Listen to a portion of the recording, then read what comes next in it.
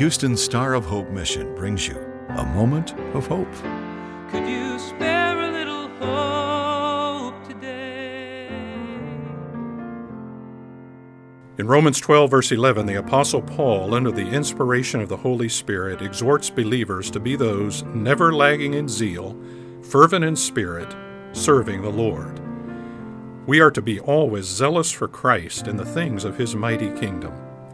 Thomas Watson says, "How odious it is for a man to be all fire when he is sinning, and all ice when he is praying." Ask the Holy Spirit, the third person of the Trinity, to ignite your heart and soul, burning and shining for the glory of Christ Jesus, our Savior.